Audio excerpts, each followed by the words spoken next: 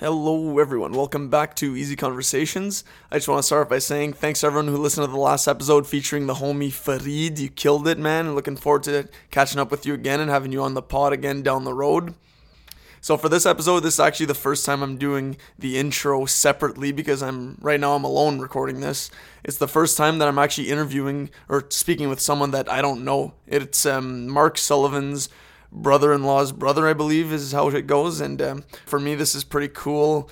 First time speaking with someone over FaceTime that I've never met before. So we've come a long way in Easy Conversations from just chatting up, having a bottle of wine, talking about whatever with just people I know, and now looking to branch out a little bit, meet some new people. So I'm really excited. I'm going to be calling him shortly.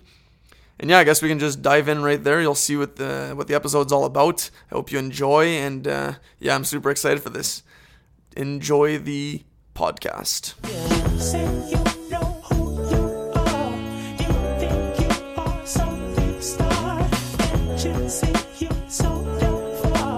So, ladies and gentlemen, I'm extremely excited to introduce a friend of a friend to the podcast. Like myself, full-time government worker who follows his passion on a part-time basis, coaches hockey around Ottawa, and does some scouting for the OHL Sault Ste. Marie Greyhounds organization.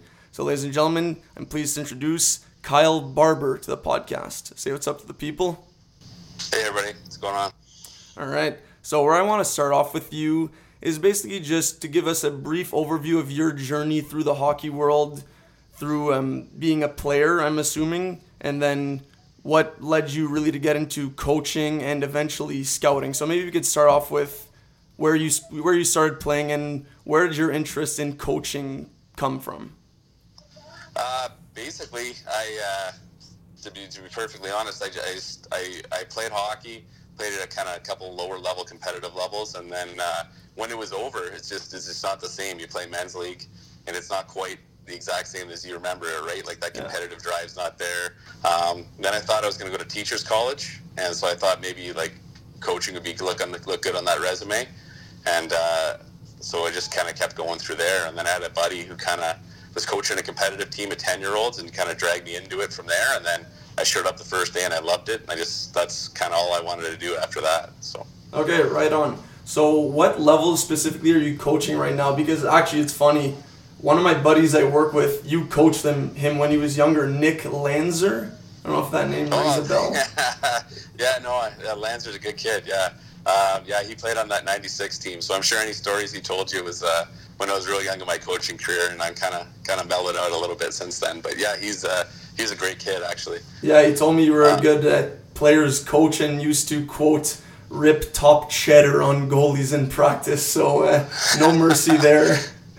Yeah, there was no mercy. I thought like maybe somebody'd be watching that I could actually get a contract out of it afterwards. But yeah, I'd go pretty hard in practice back then, and then as I started to get older, I'd start to slow down, and I just kind of blow the whistle now. But Now I'm not really coaching anywhere in terms of competitive hockey. I got two young boys who are in initiation, so I coach their team out in Osgood Rideau, and then so I've been doing that for 2 years now, and then I just kind of take spring hockey spots here and there as I go. So okay, so was that something that as you started to get experience coaching, was that a world you maybe sought to move up in, and now you have your boys, you're going to coach them throughout their playing career or wherever that might be possibly? Yeah, like I always thought I could maybe like get on with a junior team or like junior B, junior A, and like maybe if I got good enough, I'd go to OHL. I've been lucky enough. I had some good opportunities. I coached minor midget AAA. I coached in the AAA with the 67s for 3 seasons as a head coach, 1 as an assistant, and I had some good opportunities there. With coaching the boys, it was more just I kind of wanted to have. Kind of wanted to be involved and kind of make hockey fun for them and trying to help out as much as I could with what I've learned over the years coaching.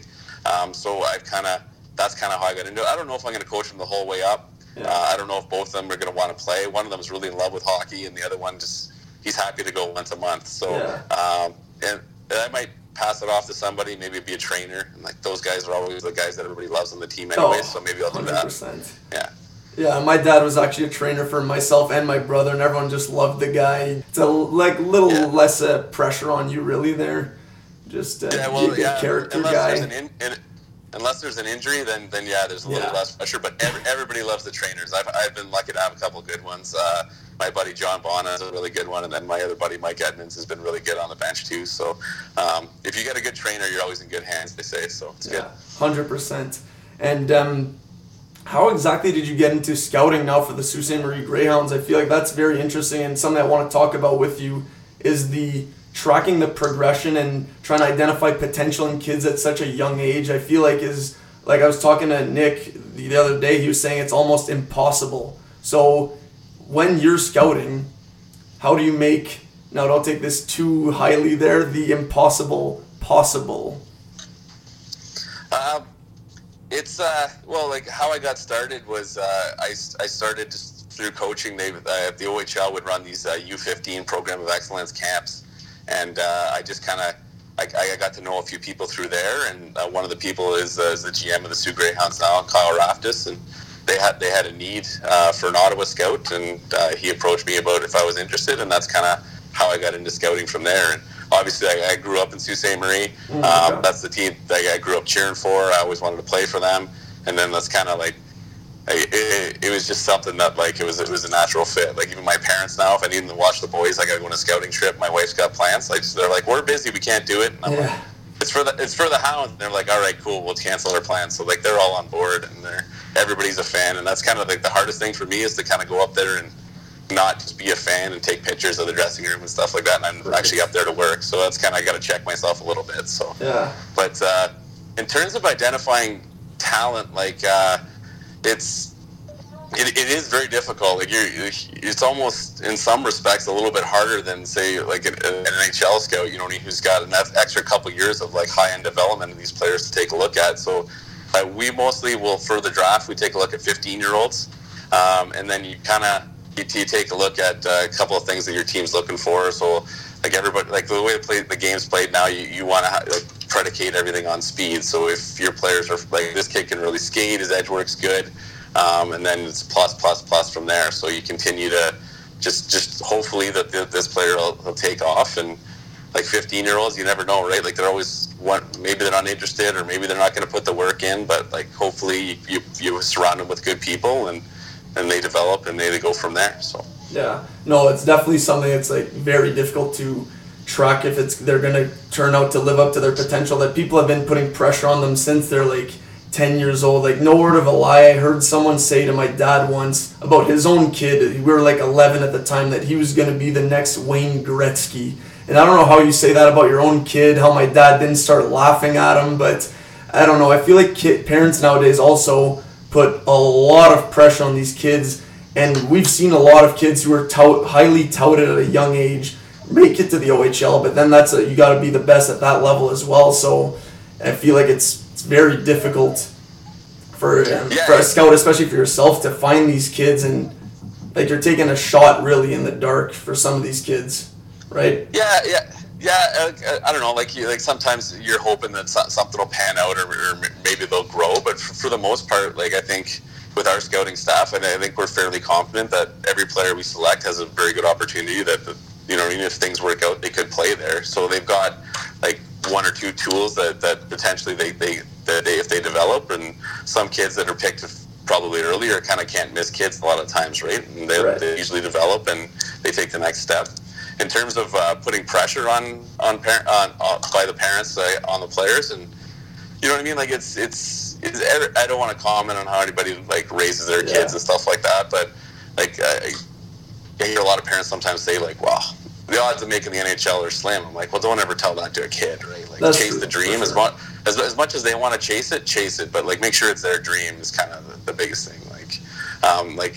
It's hard when one of my kids doesn't want to go to the rink in the morning, but if he wants to stay home and eat Eggos and play PlayStation, that's what he wants to do. He's 6 years old, you know what I mean? And the other guy's ready to go, and some mornings he doesn't really want to go either, so I don't push him, and I'll just go coach the other kids, and that's fine with me. But it's got to be their dream, in my opinion, and if they want it, they'll put the work in, and then like however they want to go. I think if a parent's there to support, great, but like, I don't think anybody would be the next Gretzky, you know what I mean? I think there's only one of those, so. Yeah, no, well said for sure.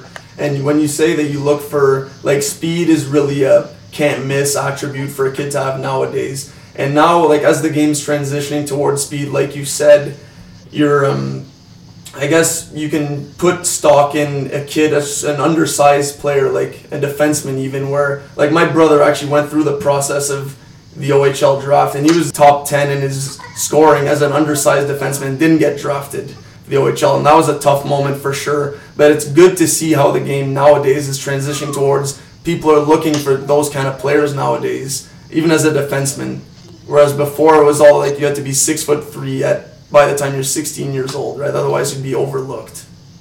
Yeah, no, and then or you get that late bloomer card, that kid that grows at like 18. But I think if you can skate, you can play the game. Like you can probably play at any size now, and I don't think that's something that I really factor into too much. Like obviously, if you can skate and you're big, like there's a plus. But it's if you can skate and play the game and move pucks, I don't see height as being an issue at all. Like it's if you can play, you can play, and if you can skate, you can skate, right? And that's the way it's moving. And I think, like, especially as leagues seem to be moving, like even the NHL and the OHL seem to be moving away from fighting a little bit. Like you're not going to see these big players that don't play a role. Like everybody's got to be able to play.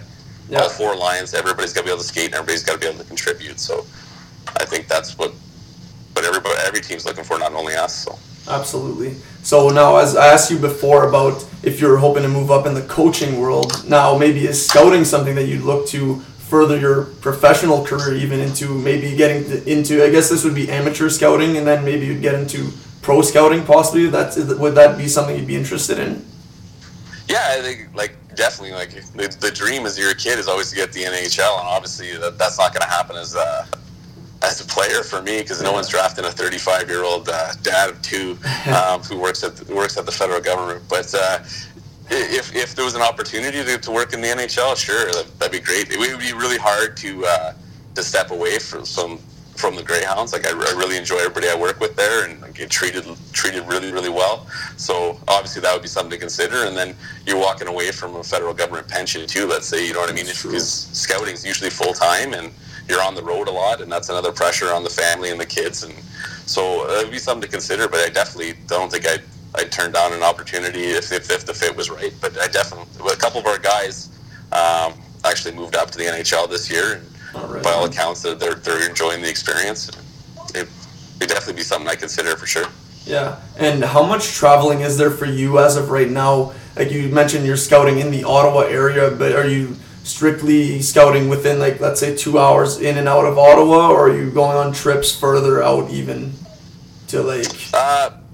It's usually primarily I'll scout the HEO Midget League, and that kind of is usually most of the games are played at Bell Sunsplex or Ridgecraft, so you know where you're going pretty well every week. There's not a ton of travel around in that, but so for your big tournaments, so your Titans tournament, your at the start of the year, your Whitby Silver Stick, the Marlies tournament, OHL Cup, those are the big ones, and I think you pretty well have to scout other areas as well. Otherwise, you just get too focused on your area. You have to see what else is out there, and then kind of gives you kind of a baseline for what exists out there for the rest of the draft, and you can kind of compare the kids back home. So, yeah. So in terms of travel, it's probably Toronto maybe 3-4 times a year. I've been down to Detroit a couple times and check out the American players as well. And but it's not too bad. It's nothing usually longer than maybe 4 days away. So. Okay, right on, man.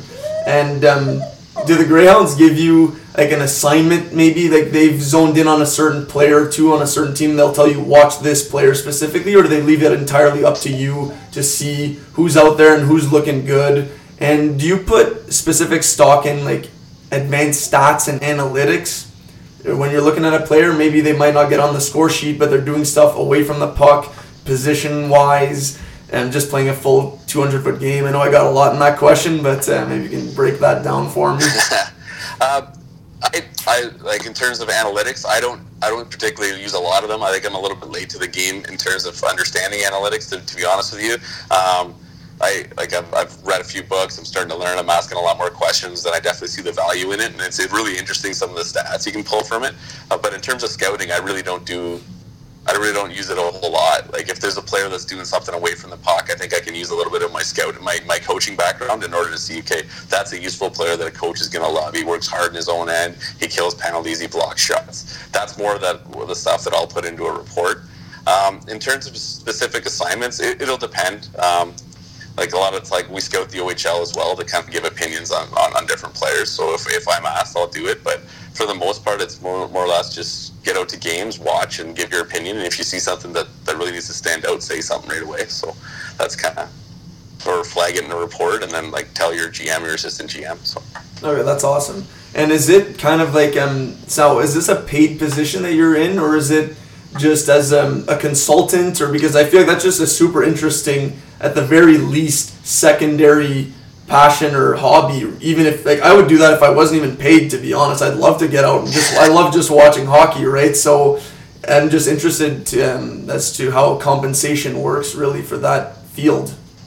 Yeah, it's we get paid. It's a little bit of money. It's like you're not gonna quit your day job over it, but we're definitely compensated for our time, and then like our accommodations on the road are taken care of as well. So it's they, like I said, they treat us like gold. They like I really can't say anything negative about the way we're treated, and the players are treated up there, like up in the suit. They're treated great as well. So it's really top first class organization. So. Okay, nice. But yeah, interesting story on that is like when I signed up my first year, like I don't even think I knew what I was getting paid until probably like about a month into doing it. I was just so excited that it was the Greyhounds. I didn't even talk money or ask money or anything like that. I was just so excited. And then my wife's like, "Are you getting paid?" I'm like, "I don't even know." So just happy to be here, nothing wrong with that. Yeah, exactly. Yeah, they gave me a shirt with the logo on it, and I've been in the dressing room. That's all I wanted to do when I was a kid, so it didn't matter. But. Yeah, and that's been a successful organization for a few years now. I don't follow the OHL as much as I used to when we knew people playing in there, but I think there's still, like, with guys like you at the helm of scouting, how can things go wrong? Yeah, well, that's nice of you to say. Thanks very much. But yeah, no, the team's been doing great, and like I said, the foundation all the way down from the GM all the way down to everybody in the organization is really good, and the success has been shown on the ice the last few years, that's for sure. So other than minor hockey, do you get out also to watch junior hockey as well? Do you mix in some, I guess NCAA wouldn't really be in your realm like for scouting purposes, but would you get out to watch junior games as well to see if they could like sign someone on a PTO, or I'm not exactly sure how that works in the OHL, but... Yeah, actually, that's on the part that's I think like I don't talk about all that often is I do a lot of junior B. And I'll watch a lot of junior A hockey as well, so CCHL, CCHL2. You're always looking for players that are free agents, essentially. You know what I mean? Maybe that classic late bloomer kid who grows like 5 or 6 inches or develops like an extra gear in terms of speed, is still interested in playing in the league, and perhaps that would be a player that you can bring into your program and be a really good contributor. So, yeah, we definitely scout those leagues as well. And, whether they go through the draft because they'd have to be added to the draft list, or if they just come in as free agents, that would be. If they're good enough and they can play, like you're always looking to upgrade your roster, upgrade everybody. So, yeah, it's definitely another part of it, and it's definitely like an interesting league to kind of take a look at as well. Yeah, absolutely. And is there something that you look for, like maybe you'll identify a kid? I know you said earlier that if you can skate, you can play in the OHL and all that, but will you identify maybe a player that might not want to take a risk on, if they might want to be a late bloomer, like you said, they might go NCAA route or OHL? Is there maybe characteristic that you'll identify in a player thinking that, okay, they might be ready right away, we should take a shot on this player as opposed to someone else? And that's like no fault of your own, right? When you see a kid who's ready, you want to take a shot on that kid, and that's a part of projecting players. You don't know how they're going to pan out. Well, I think that's a discussion you have to have essentially with your scouting staff and your GM. Like at the time of the draft, like there's 15 rounds in the draft. You know what I mean? So there's a lot of players that are being selected. So maybe at a certain point, this is a good time to take a chance, and you take a chance, and if it pays off, great, and if it doesn't pay off, well then, you know what I mean? Like you've got other players that you've scouted all year and you believe in, and they can fill a hole. So yeah, I don't see there's like if there is a player, like there would have to be an intangible that you would find like interesting about them, or you know what I mean? Or maybe if they decide, yeah, I don't want to go to school after all, I want to play in the O, and they're a highly touted kid, take a shot. You know what I mean? You might as well take a swing, I think. So, and I think that's the only way you move ahead. If you're only just making conservative picks, maybe it doesn't pay off as well, or you know what I mean? Maybe it's a bust or reward. But I think it's definitely with that many rounds, I think there's an opportunity to take a chance on a few kids for sure. For sure, and like it's a low risk, high reward situation for you. And will you actually follow now NCAA if there is a player that was drafted by the Sault Ste. Marie Greyhounds and might not be performing how they could in the OHL, because that happens often, especially with American players, that they're drafted through the import draft and then they go to school. These are often high picks in the NHL as well, and then they'll come to the OHL. So is that about maybe the different pace of the game, NCAA versus OHL, whereas it's more systems in the OHL as opposed to like balls to the wall speed in NCAA, that the fit might just not be there for that system? Yeah, well, it could be a lot of things. Like you know, when you go to university, like your first year, it's all about kind of finding your way anyways. Like even if you're not an athlete, like you got to find your fit, and maybe it's not a great fit at that time. The American players, like, you know what I mean, if they're highly touted and they just decide, you know what, like maybe I don't want to go to the school, I don't want to go to the school route. Maybe they get drafted by an NHL team before they start school, and their NHL team decides, you know what I mean, I'd rather see you play junior than or then play at school for a couple of years. Maybe they decide that route. So we definitely, if there's kids that we've drafted, we'll definitely keep an eye on. If they're free agents and maybe they're not getting enough ice time, maybe we'll keep an eye on that as well. But it's all about like kind of staying with your players and kind of keeping tabs on them as you go. And yeah, it's I don't really know where else I was going on that point, but it's definitely something you definitely want to keep an eye on for sure. For sure. I know I'm throwing a lot at you here, but no, it's just no, that's all right. Yeah, I find that's interesting though, that the Americans, in my opinion, kind of have an advantage when it comes to that they can go through the import draft, and most of them already have scholarships anyways.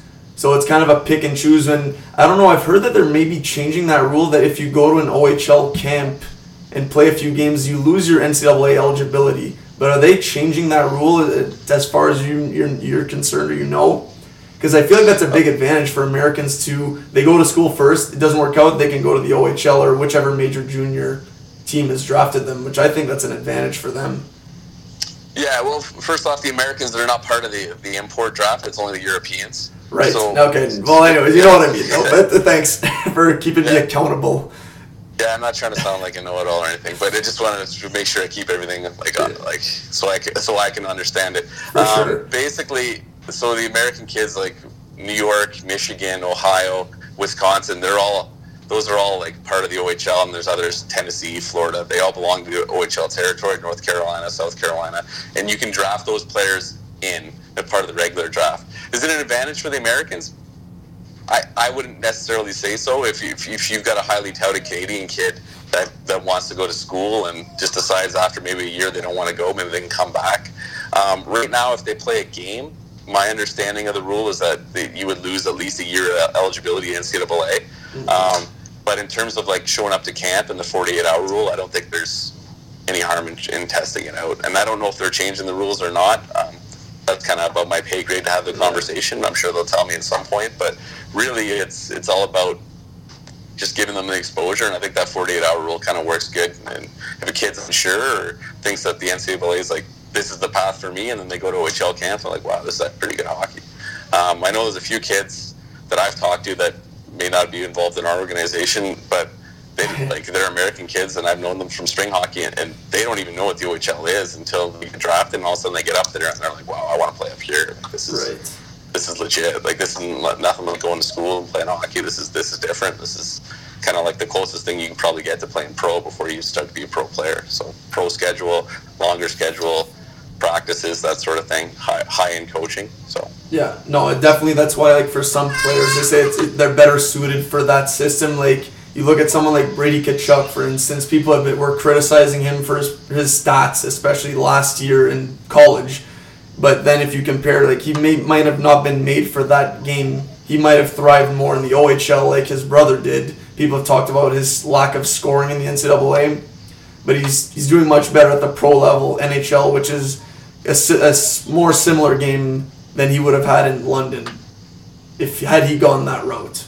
I think that's fair to say. Yeah, I think he probably would have scored more than 8 goals had he played in London the last couple of years. But it's tough too. Like you're coming in maybe as an 18-year-old in NCAA, and like I don't want to throw out an exact number here, but I think like most players coming in their first year NCAA are close to 20. So you're playing 20 to 24-year-olds every night. There's a big difference. Like when you turn 20, maybe it's just all the beer that you start packing on. You start packing on weight, but it's a lot more. It's tougher to play against men than it is teenagers. And I'm not saying it's a better league in terms of quality of play. It's just tougher to get. Like for Brady Tkachuk, I think it'd be tougher to get to the spots he needs to get to against bigger players. You know what I mean? A little bit older, guys get to the front of the net, bang pucks, bang bodies. You're playing against guys that are probably got like 20, 30 pounds on you. That's going to be tough to do. So I think his numbers probably would have been a little bit higher in the O. And I think in the NHL, where now he's a year older, he's a little more mature. He's probably watching what he eats a little bit better, and like with nutritionists that they have there, and he could probably get to those spots and contribute a little bit more. So that's pretty good stat actually. Is how he was at the NCAA versus kind of how he is as a pro, and I think it's maybe a little bit easier for him now he's a year older, a little more mature. So. Yeah, absolutely. And now it's interesting though, you get a chance to watch a lot of these players when they're younger, going through, especially in the OHL and even before that, see their progression. Like someone you get to see, if you do watch Sioux games regularly, or first of all? Yeah, I try to watch as big as possible. I usually just log on to the OHL Live app and I watch them through there. But last year I had the Rogers package, but this year I decided not to go with it. But yeah, I watched quite a few. Okay, so you get to see like high picks like Barrett Hayton, who I don't know much of at all. Maybe you can enlighten us on some of the players they have right now, pump your organization's tires, and what we can expect to see down the road maybe from some of these players. Yeah, well, like a kid like Barrett, he was the first draft that I was a part of in the Sioux. He was the kid that we picked in the first round. Just exceptional minor midget hockey player, and he's kind of taken off ever since he got to the Sioux. He's continued to progress. Obviously, everybody saw what he did at the World Juniors. Very good player. Same with Morgan Frost, the two Greyhounds that played there. And I think they just kind of show essentially how the Hounds like to play. Like to play with the puck, they play with speed, a lot of skill. In terms of players that are coming, there's a kid from Orleans, actually, Jacob Laguerrier, who is up for the draft this year. He's a 2000 age player. He played in the 67s organization as well. He played for the Rangers before they moved to Rockland, their U18 program. Right, yeah. And he's another one of our defensemen. He's big, he's kind of physical player who can really skate though. And then Joe Carroll's another player from Carp this year that is draft eligible. He played in the top prospects game. Big, 6'2", can really skate, shoots the puck, has a pro release, and is really good, probably going to impress a lot of people. He's impressed a lot of people the last couple of years, but could impress as he heads into the draft. And then Cole McKay is another player from Sault Ste. Marie, actually, and he's lit it up. He had a hat trick on the weekend against London, so I don't know. He's another player that should go in the draft this year, and there's probably maybe one or two that can sneak in. I'm slipping in my mind right now, but just some great players within the organization. And then next year we should have a couple more that should play in that top prospects game, could get drafted very high. So it's great. It's great to see the kids come in their first training camp kind of wide-eyed, and then like the next year they're up for the NHL draft, and then like a couple years after that it's been neat because there's a couple players that I've seen as like 16, 17-year-olds in my first camp, and then they've kind of rolled through training camp now, and now you don't see the same guys you see every year. You know what I mean? Like it's kind of the fourth year now. You see the cycle through junior hockey and different players in and out, new coaching staff this year, but it's really neat. The culture never seems to change. It's always the same. It's the same environment, and everybody just works extremely hard when they get to the rink. So. Yeah, for sure. And it's kind of crazy to see how quickly these kids nowadays, like they'll play 2-3 years in major junior and then make the jump right away to the NHL. And that was a good scouting report, by the way, you just gave me. So now I know who to look for. Oh, thanks. But yeah, like someone like Barrett Hayton, he played, if I'm not mistaken, 2 years in the OHL, got drafted. This is his third year, probably going to make the jump next year to Arizona, depending on their holes in the lineup, which I could see him making that team, not following the team as closely as you, but Morgan Frost, someone else who's probably might start the year out in the AHL, then get a shot in Philly or something. So it's just crazy how development nowadays has ramped up on another level with technology, just the commitment to the game. Like the kids are learning to be pros at a super young age. Maybe just shed some light on how like an OHL organization prepares them for the next level off the ice even. I think essentially like an OHL organization, it's their job to kind of prepare them to get to the next level. Not only try to win games in junior, but I think that should be your goal, is to move as many of your guys onto the pros as you can. I think with those particular guys, like whether it's video, whether it's skill work, I think the coaching staff that was there last year and the guys that are there this year are like, that's all they really talked about, was getting players better. How do we get better? Like every time you talk to them or you talk to them after the game or see them in a social setting, that's all they talked about. This is what we're going to do in the power play next year, and this is where he's going to fit in, and this is the role he's going to have. And it's really exciting to see the energy that they bring to the rink about getting their players that moved on to the next level. And so I think that's definitely something that I think like Barrett and Morgan have really latched onto. And there's other players that have gone through, like Boris Kachuk the year before. He's playing in the AHL now, and like Taylor Radish came through the organization towards the end of the year last year. He's the guy that's going to be a solid pro down the road. And it's just like, you put them in this atmosphere and give them all the tools they need to succeed as both student athletes and then athletes afterwards. It's kind of great to see like the progression they come in. Yes, they come in highly skilled, highly talented, and you just kind of continue to work with them, continue to push them as hard as they want to go, and then it's up to them actually to show it on the ice and make the next step. Yeah, for sure. And do you think, in your opinion now, would kids be better served to do 4 years minimum in the OHL before taking the next step on? Because sometimes the team will take a shot on a kid in his third year after he's been drafted, right? Do his draft year +1, then make the team. But you see players who sometimes, like Dylan Strome maybe, might have been disappointed to be sent down for his 4th year, lit it up in the O, and now look at him, change of scenery in Chicago is doing wonders for him. Like, people were questioning him so much, like just shitting on him for being the third overall pick. I don't know, there's also the pressure that comes with that, seeing all the guys go after you, get drafted in a stacked draft as well. But it's good to see someone who had these high expectations on him, that he didn't make the NHL as fast as his peers did. Just got to trust the process. So 4th year might not be the worst thing in the world for some of these players, even someone who went as high as Strome did, just for example. Yeah, I think with Strome too, like I'm really happy to see what he's done in Chicago. Like, I don't know the kid, but like getting picked 3rd, and then everybody's been crapping on him about Marner being a better player than him. Yeah. But I mean, I think Strome like is showing that like there's a reason why he's picked 3rd overall.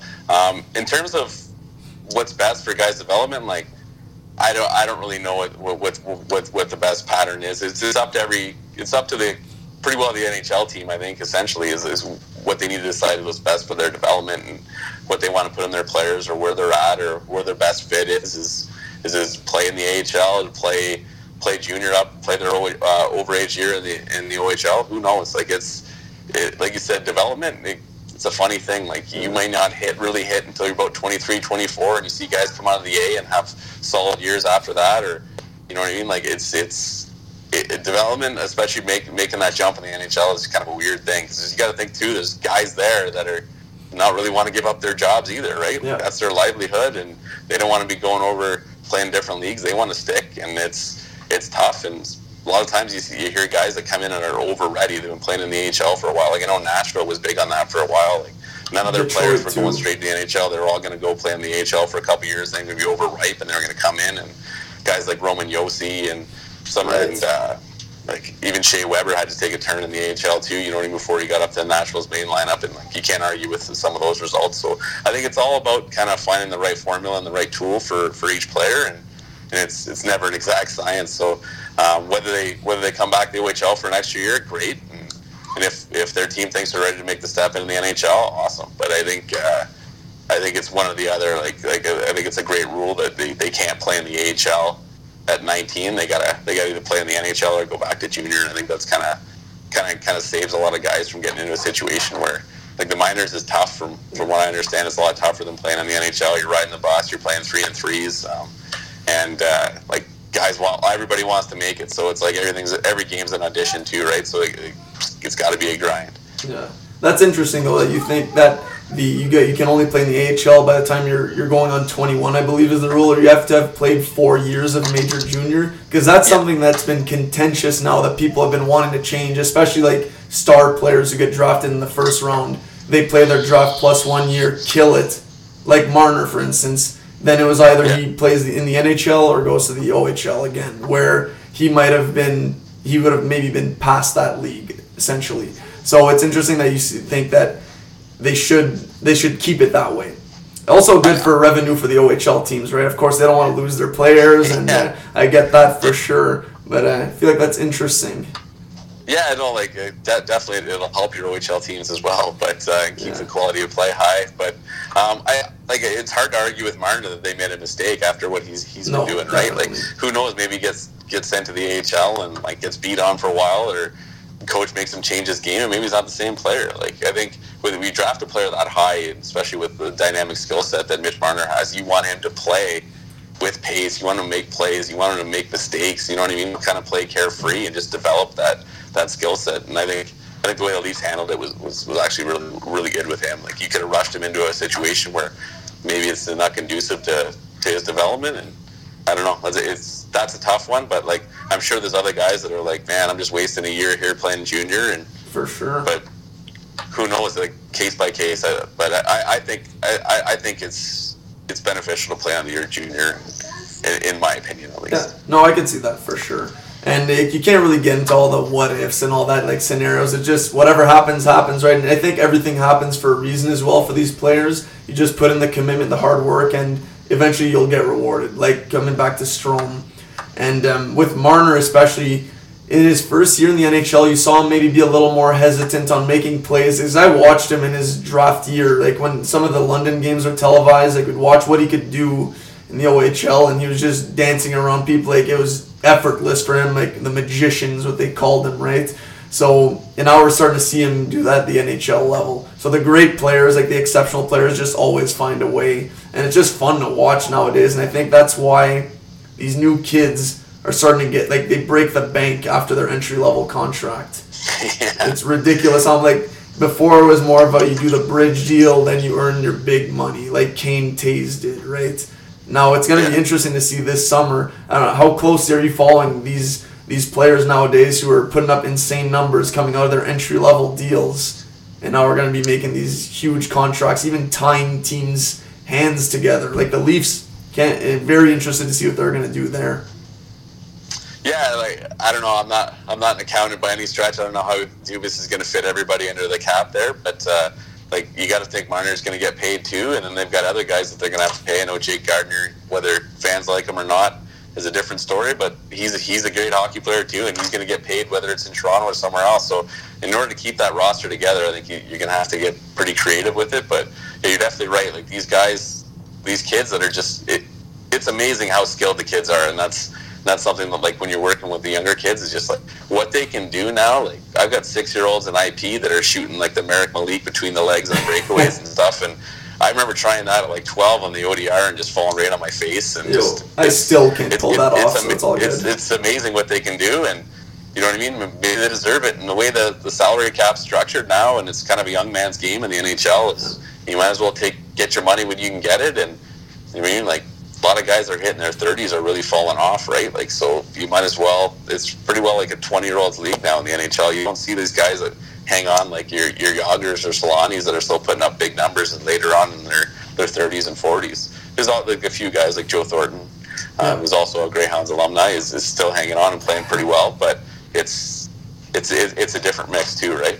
Yeah, and that's definitely someone that by no means am I a San Jose fan, and they've always just been around. But for someone like Thornton, especially I guess for you, because the Sioux Greyhound alumni, I didn't know that, maybe an extra incentive to maybe want him to win this year, because it might be his last, right? And it's great to say that we've seen all these great players like a Crosby, Ovechkin, who are starting to leave their primes, right? But then we got this new wave of kids coming, and even more of them are coming. So it's just like, I think it's just an unbelievable time to be a hockey fan. Like, are there any teams in the NHL now that you're rooting for, individuals, maybe more Greyhounds alumni?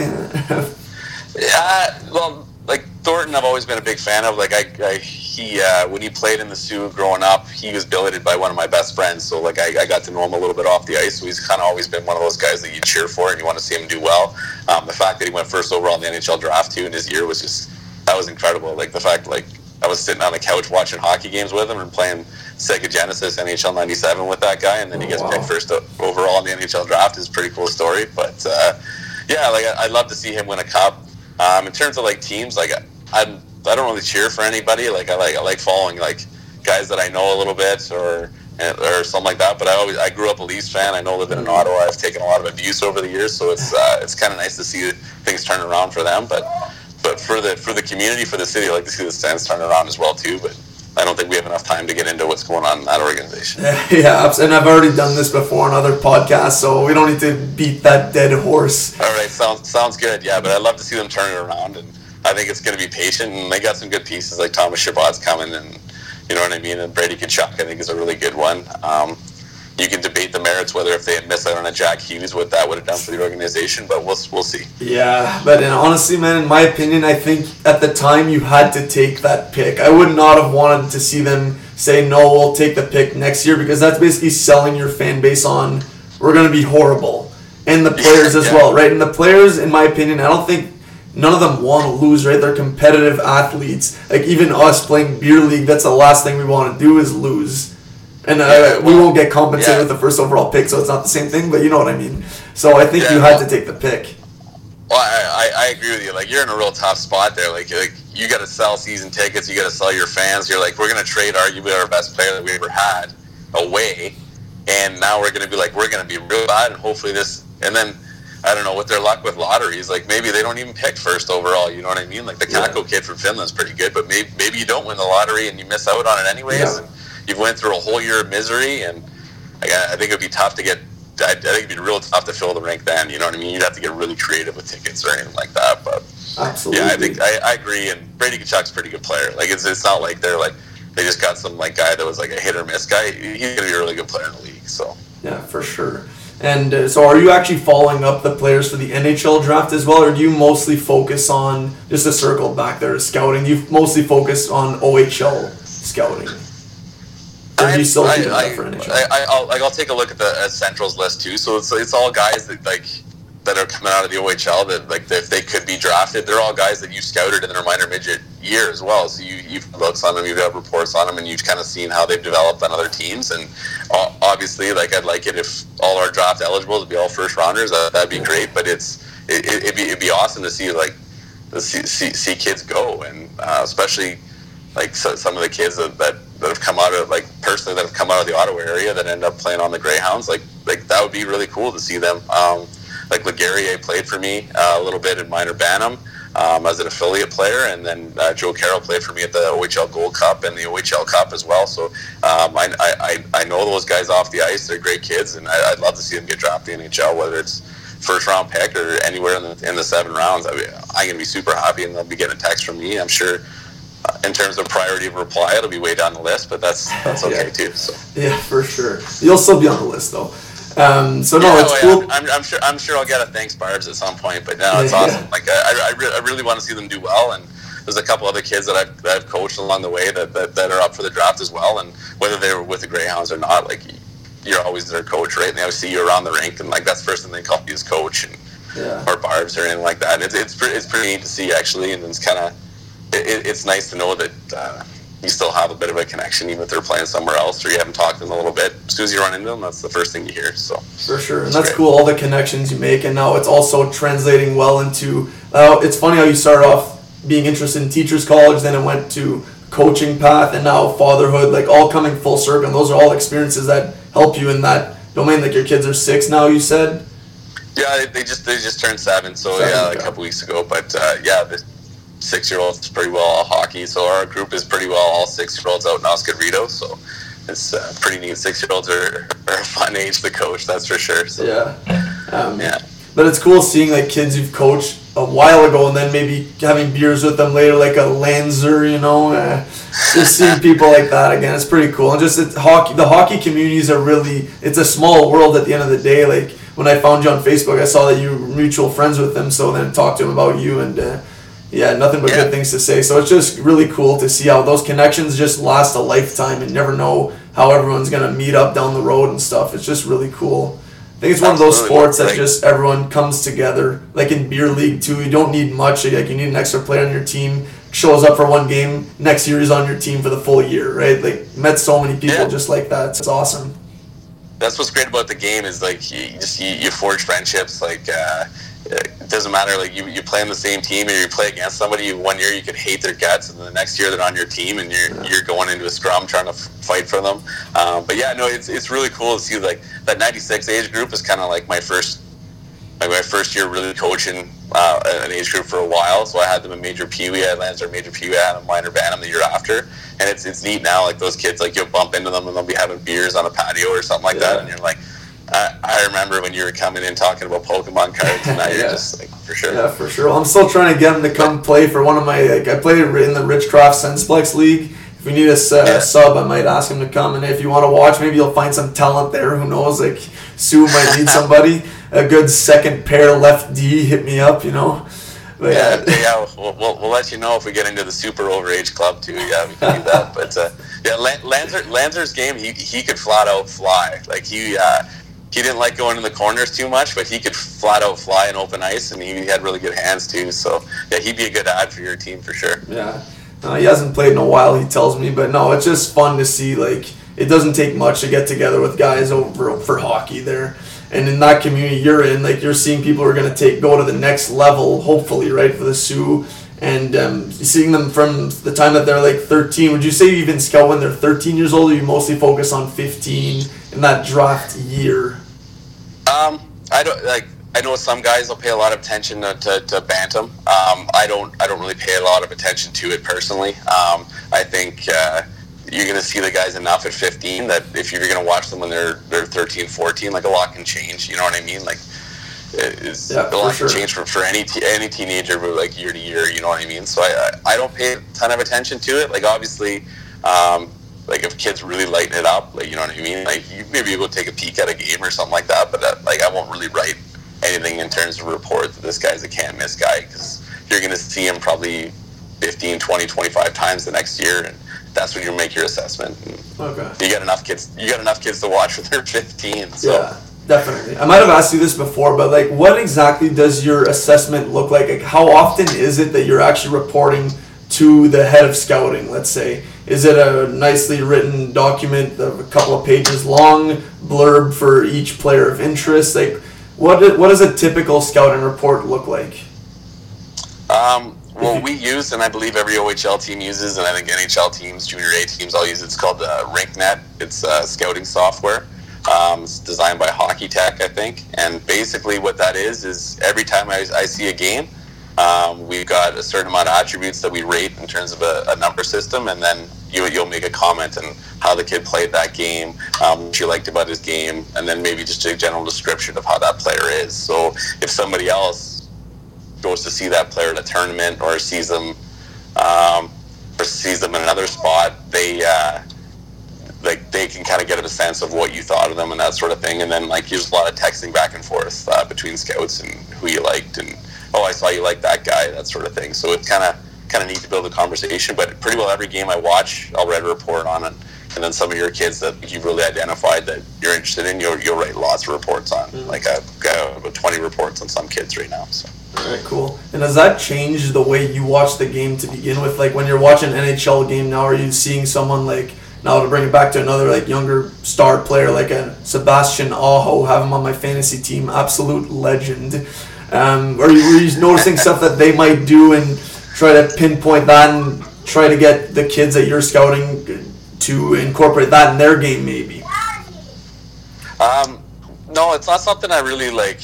When I watch the game, it's hard to turn off. Like to be honest with you, like I find I'm just evaluating like how a guy skates or something like that. I'm trying to break down like his shot, and then you're like, if you're just watching a game with your kids, you're like, okay, just like turn it off for a second. Okay, you're just trying to see if they'll score or not. But no, I think it's an unfair comparison, especially watching younger kids to try to compare them to NHL players. Like you always trying to pigeonhole or like put a guy into a specific like role or a type of player. Like I know Pierre McGuire's famous for that. He's a young Peter Forsberg, let's say, for about pretty well every player that lights it up the World Juniors back in the day. But I think it's tough. Like, I think you can kind of model your game after somebody, or guys play similar, but I think everybody's a little bit different too. So I don't really let it affect me that much. But like, I definitely, when I'm just watching a game in the social setting, I got to try to turn my brain off a little bit. So yeah, they don't all want to hear your scouting reports, and they just want to have a beer and watch the game.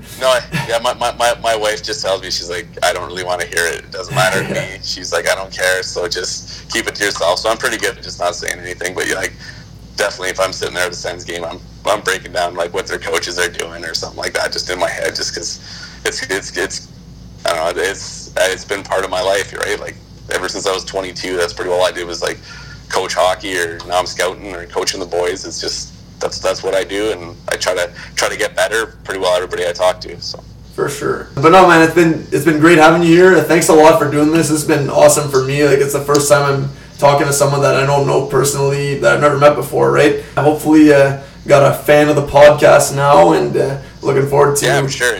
Definitely listen from now on, and then hopefully my podcast goes better than Mark's did, and go from there. Quick job there. Well, thanks a lot for joining me, man. He's like, I don't know what you call it. He's like my brother-in-law, right? So you got to get some jabs in on him. So yeah, for sure. Well, thanks a lot. Yeah, if you need anything else, let me know. All right, will do, man. Well, thanks a lot for joining me, and thanks everyone for listening. Stay tuned for episodes dropping every 2 weeks. And Kyle, I'll talk to you later, man. Yeah, thanks a lot, Eric. Take care, man. See ya.